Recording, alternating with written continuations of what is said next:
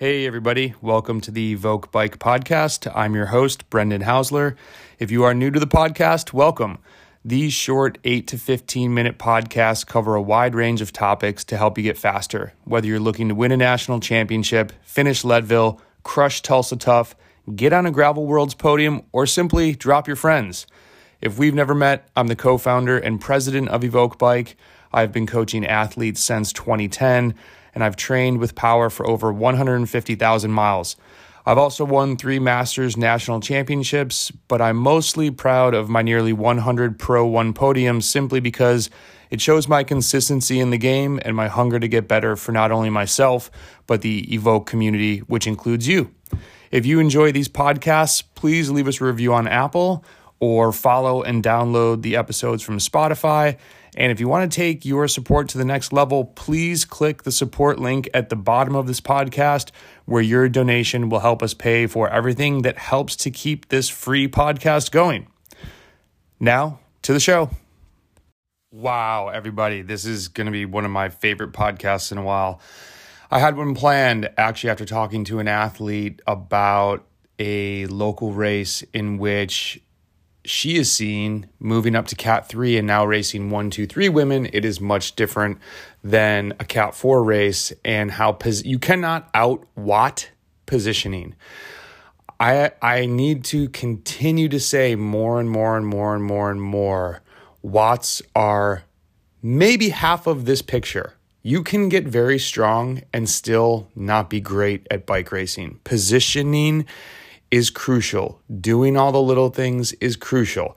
And so I was going to post a podcast about this, and then I got a race report from what is now called the Laverne Stage Race. If you've been in bike racing for a while, you surely know it as San Dimas. And this write-up, this guy just nails it. And I told him I know he owns his own business. I'm like, man, if you don't have a podcast of your own, you need to, because you just get some flow and there's some emotion. I want to read this to you. Stick with me on this. He makes some amazing points at the end that I really could not have said better. I actually was reading through this race report and was about to start typing, and I was typing the things that he was saying later in the race report. This is a pretty long one, so I'm going to jump around here for a second and just kind of dive right into, like an eighth of the way in.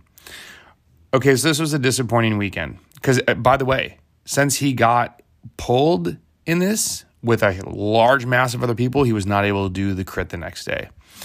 He was in 39th out of 65 riders. Disappointing weekend. I had good legs, maybe the best that I've ever had, but bad position near the back during a very high pace that didn't let up on the climb on lap 3. Gaps opened up, and I did a lot of work to close a big one, but I still wasn't fully latched onto the pack, and I made the mistake hoping some other guys would finish the job, but they were popped by that point, and I was 2 in the red to get back on. Man, I would have probably stayed had I battled for position before the hill and put myself in a better position to handle and then reduce the surges more efficiently. This is totally my own fault for getting complacent and admittedly a little overwhelmed in a narrow, fast, and chaotic first few laps.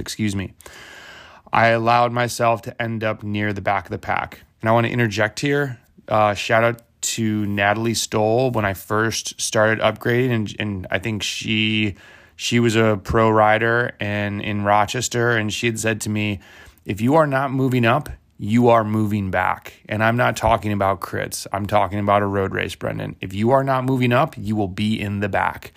And I have always kept that in my mind, and it is so true. Guys were getting dropped, but I was not moving up. Damn it. I rode with some other guys that were dropped, hoping we could get to the finish without being lapped, but it was a losing battle against a super strong peloton and eventually a strong breakaway. And then he goes on, talks about some of the riders. I know where and how I messed up. I failed at positioning and staying focused. The race got blown to bits after a huge surge, and there were eventually 4 groups on the road with many minutes between each one, and then the stragglers all got pulled. I know I would have been in the last one of these groups and made the cut, but obviously that just didn't happen. I have no excuses. I know positioning is key to surviving when there are legit pro teams in this race. The margin for error is so small at this level at higher speeds and on a challenging course. And I want to interject here. I cannot tell you that the difference between upgrading from 5 to 4, 4 to 3, 3 to 2, 2 to 1, you get your 1, and then you start going to these big races, those leaps, the leap now from him getting dropped to top 30 is manageable, but then we want to go top 20, then top 10, then get on the podium. This is when a lot of people quit because we're in this, I want it now. I went from 5 to 4 in no time. I went from 4 to 3 in a couple months. Ooh, I got my 2 in a year. I finally got my Cat 1. Everyone expects these short jumps. This might take a little bit of time. Number one, this guy's not on a team. That's a huge, it's something we got to try and figure out. Got to get some results somehow to get some eyes on you, to get on a team. And I shouldn't say not on a team that has riders at this race. He's kind of traveling and doing bigger races. Doing bigger races solo is really hard. But the thing I want to highlight is you get in with everybody at the highest amateur level. It's hard to start getting those W's, and you get a lot of 15ths, 18ths, 17ths, DQs, or did not finish. Keep going. You will find little marginal wins, and I cannot stress that enough. So, man, I'm really disappointed in myself. I felt so good, and it would have been so rewarding to finish this race. Getting pulled was embarrassing and had me question why I even showed up just to sabotage myself. Okay, I hate that thinking. Get it out the door, because this is me talking now. There's no embarrassment in getting dropped because we've all been dropped. If anyone says anything to you about getting dropped, they are just negative energy. We've all been there. It happens. I will continue to get dropped. Everyone gets dropped. You know why you showed up, and that is to compete, and part of competing is losing at times. But there is an amazing lesson in this. He talks about his lack of preparation, and he goes, I went through an important pre-race checklist where the most important thing was be in good position, and that mental game was so critical, and I didn't do well in it. Yes, I can and will get stronger, but now I see the biggest challenge is to figure out bike racing under extreme pressure, higher speeds, technical courses, team tactics, and making good decisions when I'm on my limit and minimizing the amount of time I'm hitting my limit by riding in the pack more efficiently. This is no longer Cat 3, where fitness alone can win races and get results, and I'm not a big fish in fields like this, especially as an inexperienced and solo rider. This is such a good experience for this dude. I'm getting really freaking amped up. And this is when he turns the corner, okay? Pun intended.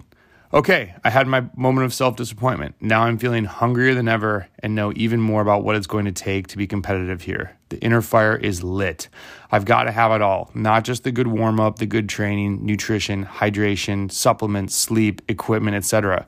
It's the race prep, knowing the course, knowing my competition, knowing some tactics, confidence under pressure, and making those critical in-race decisions. And I would add on, it's not even in-race decisions. It's racing enough in these conditions that your brain makes decisions for you. I've said before, there is going to be a little thing on your shoulder that says, dude, go now. And you don't question that thing, you go. That is smarter than you. That is your unconscious hyper processing all of these scenarios that you've been in before. And it's telling you, dude, now's the time. This is when you roll the dice. If you start, is it the time though? Yeah, window closed. Bye. Nope, you missed it. You missed it. The group is gone. They're up the road without you. Now that little voice will be wrong sometimes, but it gets better and sharpened the more times you listen to it and execute on it. And, experience. This guy's getting experience. There's nothing more important than that in endurance sports. Go race if you want to be good at racing. Then he starts talking about it would be so fun to ride with a team goal. With how I rode yesterday, I wouldn't have even added, anything to a team objective. And I disagree with that because he would have been in a better place. His teammates would have had him in a better place. We all elevate each other. If I'm in a race with my teammates and I'm falling off and I'm not being smart enough about my position, I look at where everyone else is. I'm like, dude, I need to be riding with my team. Riding with your team is so important. let's see, was there anything else that he really had? Oh yeah, I just liked the last finish. It's eye-opening to be in that action up close and not just watching from the sidelines thinking, wow, those guys are strong. You really see more closely how it plays out, how the good teams ride, the level of fitness that the top guys are at. And it's a leap for where I'm at now, but at least it feels like that.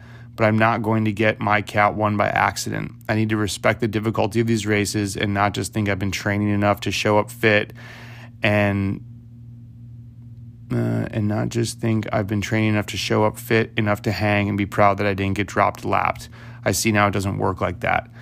I didn't know how hard the sport really is and how deep the knowledge goes and what it takes to be a factor at this level. I'm going to keep showing up, apply what I'm learning, and not just talk about it. Keep throwing myself into the ring and inching forward in the ways I have been. And that's it. This guy's been slowly, the word slowly is incorrectly, at a proper pace, getting stronger and applying it to races. Like this write-up he wouldn't have had a year ago, which the growth is awesome to see, but that's a year. A lot of people think training for a year is a long time. I'm the sad podcast that's here to tell you it's not. You know, everyone's going to tell you, hey, in 6 weeks, you're going to be amazing. Guess what? If you do 18 weeks, your FTP is going to be 25 watts higher and you're going to be incredible. I'm so disappointed that's part of this sport and quote unquote coaching in this sport, because so many of those people email me, dude, my FTP is higher and I suck at bike racing. It's like, well, because you're not really practicing bike racing. And I'm not poo-pooing on anybody. I want people to understand a year of training is a small amount of time in endurance sports. I'm really excited for a podcast I have coming up with Guess Who. I know you guys have been requesting Tom Bell on the podcast a billion times, and you just want to know, what do we talk about? So we're actually going to talk about how to skate, the PDF article, and you're going to see Olympic athletes. How do they become Olympians? They do this their whole life. They don't do it for a year. Everybody wants to train for a year and show up and be amazing, and then when they're not, they quit. It's sad. Maybe I'm going to be the David Goggins. I don't like David Goggins because he just curses all the time, and I think he's like way too hardcore. Maybe I'll be the David Goggins of cycling and just be like, well, I'll stop saying like, but I think, yeah, whatever. Now I don't want to be harsh to people, but I want to be realistic with people. So I told him, like, man, this is an inspiring write-up. And so now he's in the deep end, and the steps forward can take longer than going from 4 to 3, 3 to 2, as we talked about. This is when a lot of people quit. It gets hard. It gets tough, but the reward is there at the end. I mean, working hard towards these races is such a great piece of life, and having wins that you get as a hobby and outside of work wins and family wins and just something that you can really hang your hat on. I love seeing how proud athletes become over their process and the reward. I think that if you're in endurance sports for only the accolades, it's a tough go. I've said that one before because the accolades are tough to get. If you love the process and seeing yourself grow, then you're in the right sport. You're in the right place because you're going to get better if you keep doing it consistently and you talk to your training buddy about it and you guys set up a good plan and you're methodical and you do all these little things. It's going to elevate the rest of your life. At least I'm an N of one case, and without cycling, I don't even want to see what I'd be doing right now. So, this sport, my last comment, I have been in races where it's frustrating when people upgrade. The first races are usually very fast and your brain is spinning a little bit. And then it gets a little frustrating when you make that mistake and it gets, I'm like losing words in these podcasts. God, I hope I'm not getting old and having like dementia or something, exposed. And I remember I counterattacked a move. I can't remember if this was Tour Tuna, not the stage I got dropped on, but a different race. It was one of my first real big stage races. I think it was there, but I countered a move, and it was not the move to counter. And I watched 40 guys come flying past me. Luckily was able to latch on and almost got popped. And I was like, oh, wow, I thought I could just light a match in these races whenever I wanted because I can do that at home. And that frustrates me. And I get that that can be frustrating, but this is just like, absorb that, learn from it. It's going to make you so much better down the road. There's so many places to learn in this sport. So I encourage you to truly embrace this adventure and journey, because if you're only here to get the accolade, to feel good at home when you go to your group ride and people pump you up, don't listen to that, because for all that pumping that you get from people at home, you're going to get dropped by people when you go out to the big C and you start doing some bigger events and you start really saying, hey man, I'm gonna go out and explore a little bit this weekend and try and get my face kicked in, and I'm gonna learn some things. That's where you're really gonna start peeling your own layers back and seeing some things on the inside. Not to get super deep with you on it, but that's what endurance sports do. This stuff is incredible. Best sports ever. Let's go. If you need help, hit us up. Literally, we are here to be your free training buddy if you don't have one. I had a guy from India. It was like, yo, dude, you're talking about these training buddies. There's pros around me, and I'm having a hard time linking up with people. Well, dude, here's the first step. Let us give you some guidance for free. Email Craig@evoke.bike. Tell him you want to get a file analysis done. Get some pointers on where your ship is going. There's no catch. I just want Evoke to leave a mark that in 10 years, people are like, yo, that's that group that's down to help people. That's my goal. That's why I put all this stuff out. I just want to see you get better. I want to see you love life. Enjoy cycling. That's it. Let's get it.